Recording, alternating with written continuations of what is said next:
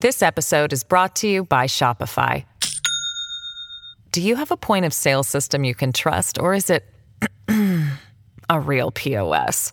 You need Shopify for retail. From accepting payments to managing inventory, Shopify POS has everything you need to sell in person. Go to shopify.com/system, all lowercase, to take your retail business to the next level today. That's shopify.com/system. Has the mystery of the woman featured on the That M-Fer Is Not Real video finally been solved? And a new spin on an old war propaganda tactic. This is the Propaganda Report's Drive Time News Blast. It does appear that the mystery of who the American airline passenger seen shouting "That M-Fer back there is not real" in the now viral video has been solved, according to the New York Post anyway. Her name is Tiffany Gomez. She's a 38-year-old marketing executive who, according to the New York Post, told police that her rant was sparked by an argument with relatives whom she was traveling with, who she accused of stealing her AirPods. According to police documents, after the argument ensued, she was asked to leave the plane, but she refused and had to be escorted out, which is where the viral video picks up, where she is turned around saying that MFer back there is not real and saying the plane isn't safe and that she wants to get off of it because she is worried it won't make it to its next destination, which, due to these statements, resulted in the aircraft having to be rescreened and all of the other passengers deplaned so that they could go back and they themselves also be rescreened, going through security again as a precaution due to the nature of her complaints, delaying the flight for hours. And she apparently also tried to get back in line multiple times and go through TSA and board the plane again, and they did not let her, and they had to take her to another part of the airport. They had to remove her even from there, and police later found her waiting for an Uber, they say, and they gave her a ticket for criminal trespass, which she refused to sign. And they say that she was never arrested, nor was she detained, and she did not even show police her ID, according to the complaint. How do you know it's her? I guess they corroborated from the video. I guess that's how.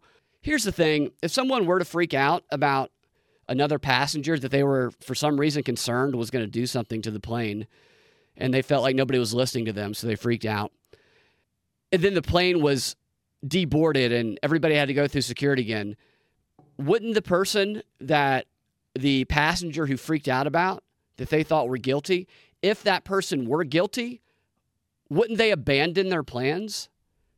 Because there's going to be more scrutiny going through TSA again.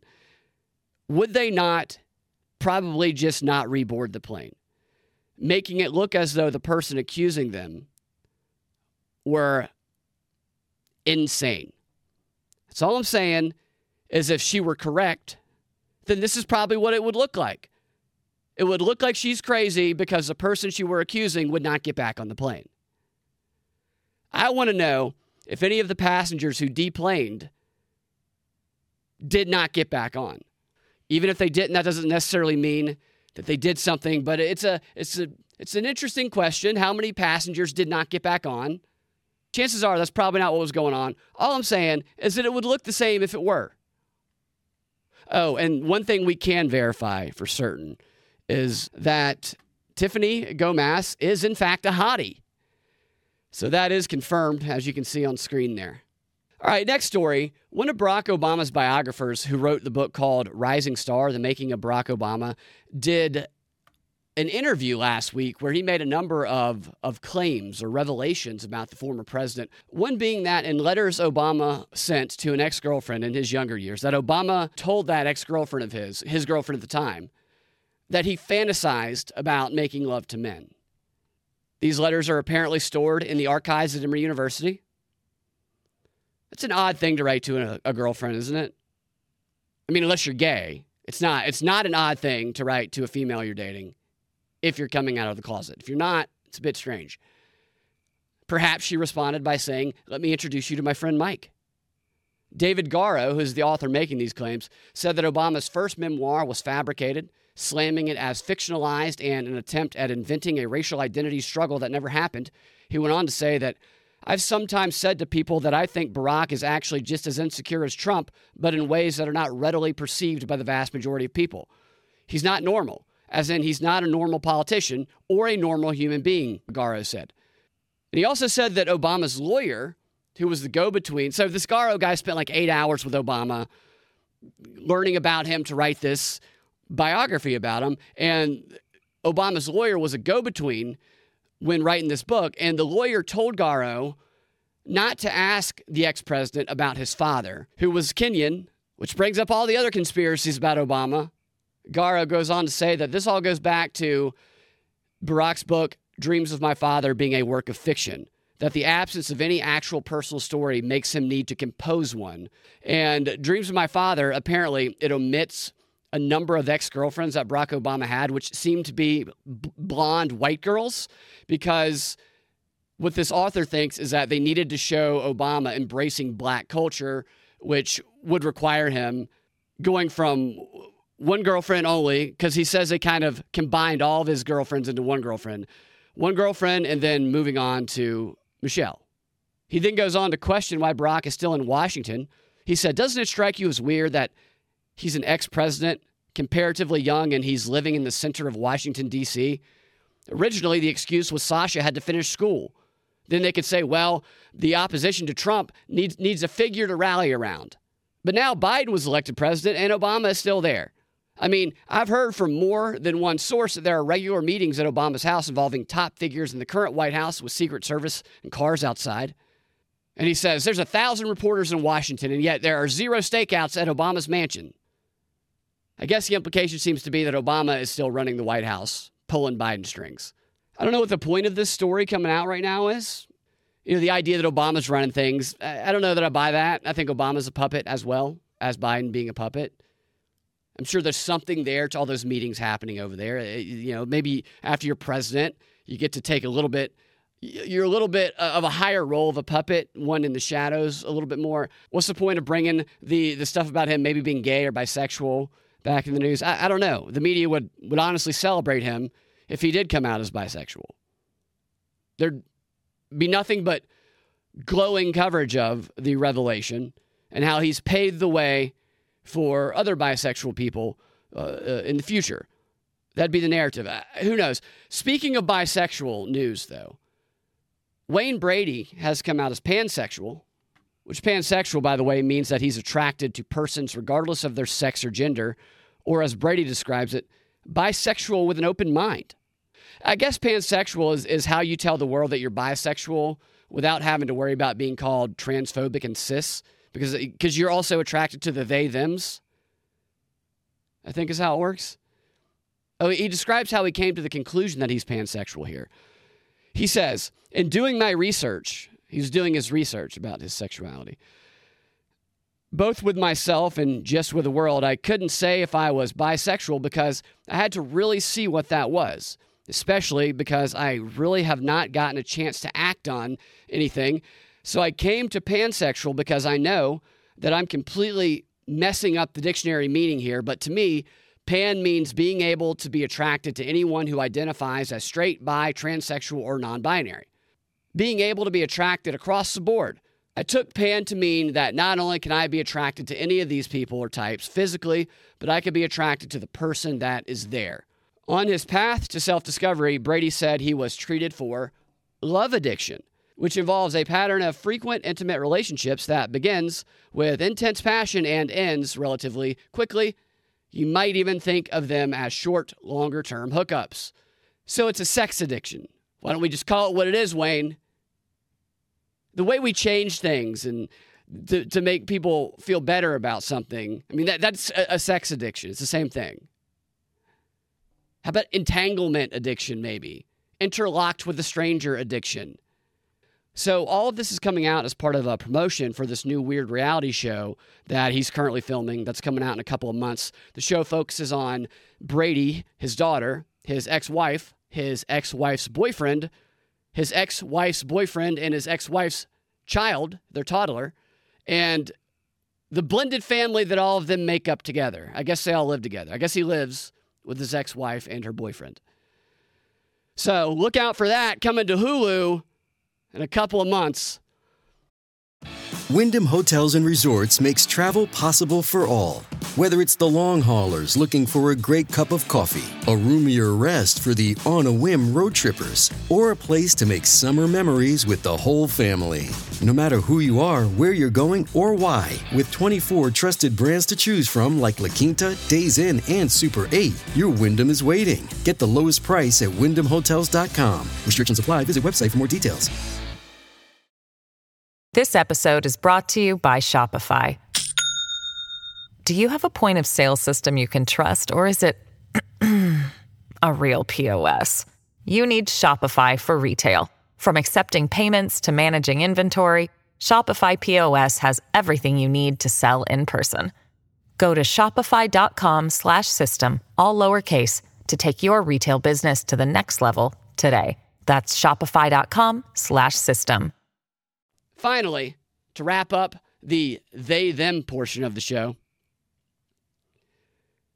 a transgender journalist from the United States named Sarah Ashton Sario has been named the official spokesperson of the Territorial Defense Forces of the Ukrainian Armed Forces, which feels like some propaganda designed specifically to appeal to the United States trans community to me, possibly to bump up the military recruitment in that area.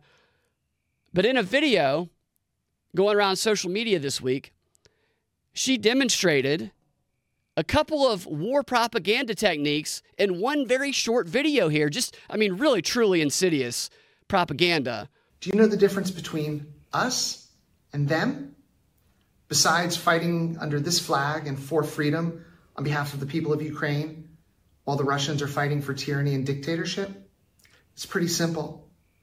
We're human, and those guys most definitely aren't. Slava Ukraini. Okay, so she's pointing to what is a Russian soldier holding a gun behind her, a cardboard cutout.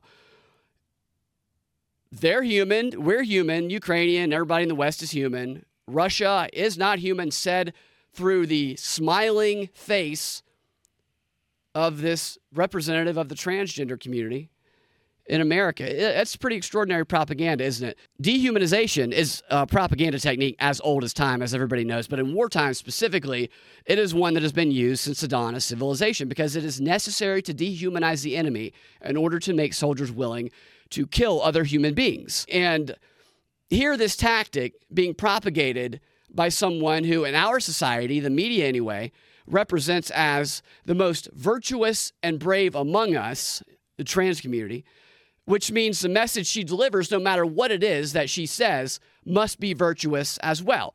It's kind of like similar to how they always show Biden as a bumbling, harmless old man with dignity, and he's just kindly and frail and not even capable of harming a fly, which then makes it easier for him to say the most tyrannical things without them sounding so awful and evil. Kind of the same principle there. I think this probably appeals to the trans community over here to try and fire people up for potential war recruitment possibly coming in the future. I do take solace, however, in the fact that a recently released poll found that the majority of Americans oppose more U.S. aid for Ukraine in their war with Russia. The poll found that overall 55% say the United States should not authorize additional funding to support Ukraine. And this is a CNN poll, so you know that number is probably even higher than that in reality, because CNN is going to want to ask the question in a biased way to try and make that number lower. So it's good to see that despite their best efforts and despite some really insidious propaganda here, I mean, who can get behind a message like that in 2023? A message that says, all Russians are non-human, therefore it's okay to kill them, which is the implication of what she's saying there. Who can get behind that message right now? If you're enthusiastic about that message, you're probably not one of the good guys. It's good to see that more and more Americans are rejecting their propaganda messaging because, as this demonstrates, boy, are they coming hard with it because they have to, because it's being rejected, so they're pressing harder and harder. So good job. Let's see that number go up even higher. Reading about dehumanization in this book, Propaganda During World War, written by Harold Laswell, really old book, I came across this quote that it really is right on point. in how the news is used to propagandize. It says, military life approximates the aggregation of disciplined men in a dehumanizing environment. The civilian lacks the automatic discipline of drill and remains in an environment in which his sentiment life, his human life, continues. Civilian unity is not achieved by the regimentation of muscles. It is achieved by a repetition of ideas rather than movements. The civilian mind is standardized by news and not by drills. Propaganda is the method by which this process is aided and abetted. That book was written in 1927, almost 100 years ago. Goes to show you for how long the news has been used against the public as a weapon to propagandize instead of a tool to inform. Long time. What's good, though, is that that's been exposed in modern reality. That doesn't mean they're not trying other ways and trying to rebuild those establishment channels of communication when it comes to trust and control. But the fact that more and more of the public has come to learn of what the media really is a great thing, I think. Here's a quick story. Dianne Feinstein, 90, cedes power of attorney to her daughter, but still serves in Congress. As I'm sure everyone knows, power of attorney is what people who, when they're advancing in age and they aren't confident in their ability to make certain decisions, and it's in their best interest to hand that power over to someone else, that is the power of attorney. There can be medical, financial, more general power of attorney. There's limited power of attorney, where that's a little bit of a different case, where someone might move to a different country and they might give their friend who still lives in the country that they used to live in limited power of attorney to sell their house or something. That's not what this is with Dianne Feinstein. That's what they would like you to believe it is, but I don't think power of attorney is going to be getting transferred back to Dianne. What this means is that we have a situation right now where Dianne Feinstein has the power to make decisions on behalf of all of her constituents who voted for her, while at the same time not having the power to make decisions for herself. Everybody who voted for Dianne out there in California, she gets the final say when it comes to decisions that affect your life, but not that affect her own. And she's still got one more year in office. So that is the state of Congress right now. Feinstein as a senator, Fetterman as a senator, Mitch McConnell as the minority speaker of the House, and Joe Biden as president. We're going to have to hand over the power of attorney of the entire United States government if this continues. I don't know to who, but somebody's going to have to take over. All right.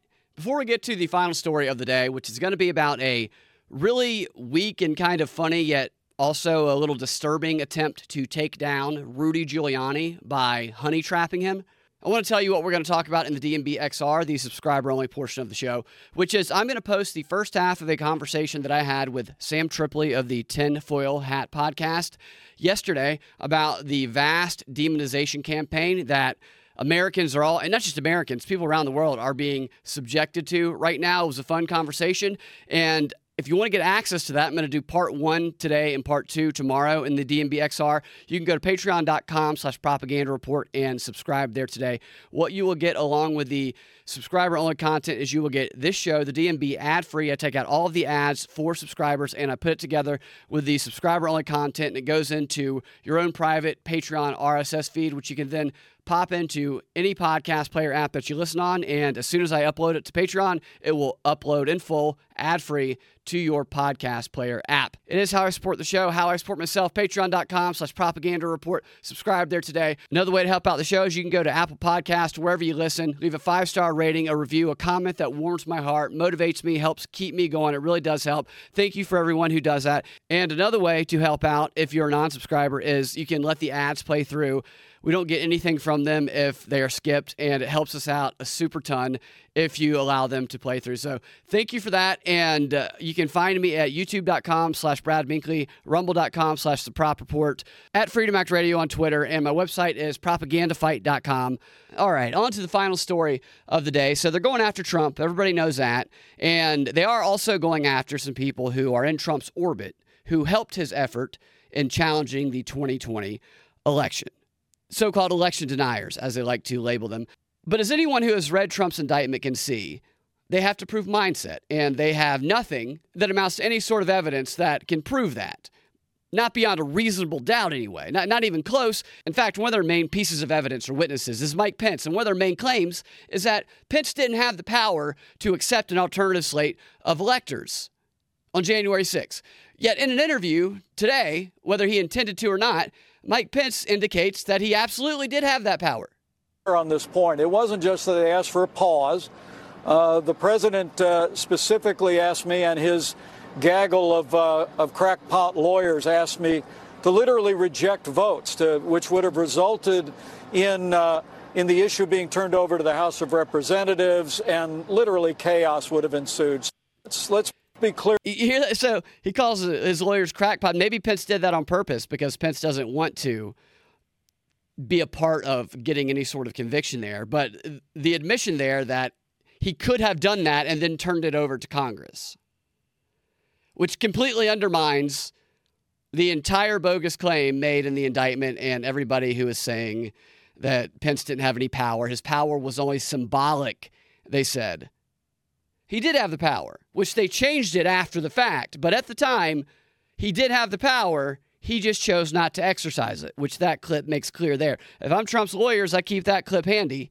The point is, their case against their biggest fish, Trump, that he intentionally lied about the election is so super weak, it's unbelievable, which means the case against anybody else who is a so-called election denier is also going to be incredibly weak. So they're going to have to try and intimidate them or scare them by other means or other types of lawsuits. And Rudy Giuliani, since they didn't want to attach him to this case and wanted to make it solely about Trump, is the target of one of those other smear attempts or efforts to take down, which is also a very, very weak effort. Rudy's being accused of sexual assault by a former employee of his who worked for him back in 2019 to 2021.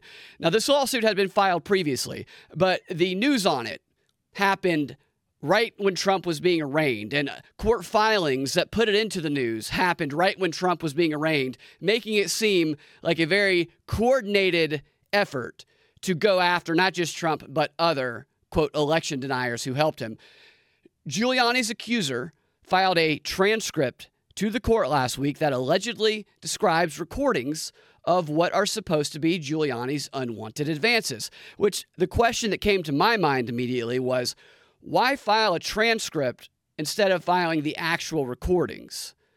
And I'll tell you why I think that is here in a second. The accuser is alleging that Giuliani coerced her into sex while she worked for him. Giuliani is denying this claim, saying that the romance was consensual. The problem for Giuliani in a case like this is that to most people, it seems plausible that Giuliani might sexually assault someone. I'm not saying he's guilty. I'm just saying that when most people hear a headline or read a headline accusing Giuliani of sexual assault, they think to themselves, yeah, I can see that. That plausibility is there. But this perception also makes it easier for someone to get away with wrongfully accusing him, which is why, at least for me, I want to look at the available information much like a jury would, at least what's publicly available, before condemning someone to being guilty of something like this. So I am going to read the transcript that is included, that was filed to the court, that is included in this article here. It's somewhat vulgar, the first line anyway, but I want to read it because I want you to hear it so you can decide if you think it sounds like sexual assault might be going on here. Again, this is taken out of a much broader context, this little transcript of audio, but again, earmuffs. Basically, the first line is vulgar. He says the word tits like 8 times. After that, not quite as vulgar. You can see the transcript on screen, which actually, this was filed the same day Trump was indicted. So there's no way that is a coincidence. Here it is. Giuliani says, "Come here, big tits. Come here, big tits. Your tits belong to me. Give them to me. I want to claim my tits. I want to claim my tits. I want to claim my tits. These are my tits." "Oh yeah?" Dunphy replies. Then Giuliani says, "These breasts belong to me. Nobody else can get near these, okay? I don't care if they're flirting or if they give you business cards. These are mine. You got it?" Dunphy says, "Yes." Understand, I'm very effing possessive. I've gone easy on you, says Giuliani. To which Dunphy replies, I don't know. Then Giuliani says, I've been easy on you. Then Dunphy says, you're pretty tough on me. Then Giuliani says, I've been easy on you. Give me that. Then Dunphy says, maybe. What's up with the maybe there? I'll tell you what's up with the maybe. This girl knows exactly what she's doing. This is not coercion or harassment. This is dirty talk is what's going on. That she was baiting his creepy ass into engaging in for the purpose of recording it so that she could do exactly what she's doing right now. Try and get millions of dollars out of him and smear him publicly in coordination with the Trump indictment about January 6th. She set a honey trap and he fell right into it as he has before. Remember he was on that show with Sacha Baron Cohen where they also had a good-looking chick honey trap him. I mean, look at this. Here she is right here. You think this is not a honey trap right here? This chick probably got hired for him, working for him, because it's well known that he is an easy mark for a little sexpionage. Why would her lawyers put out only the transcript of this into evidence? I think probably because if you heard the actual audio, you would almost definitely hear her speaking in a sexual tone, alluring him in, leaving no doubt that this is dirty talk and no evidence of sexual assault. To me, if anything, this transcript proves that she's lying about her claims. I mean, a spokesperson for Giuliani said that this was a consensual relationship. Ms. Dunphy has a documented history of making harassment claims against men for the purpose of making money, which has been reported in part by the New York Post. I believe that. Look at these pictures. Does this look like it's not a consensual relationship? I mean, it looks like they're dating. It looks like somebody who's gold digging.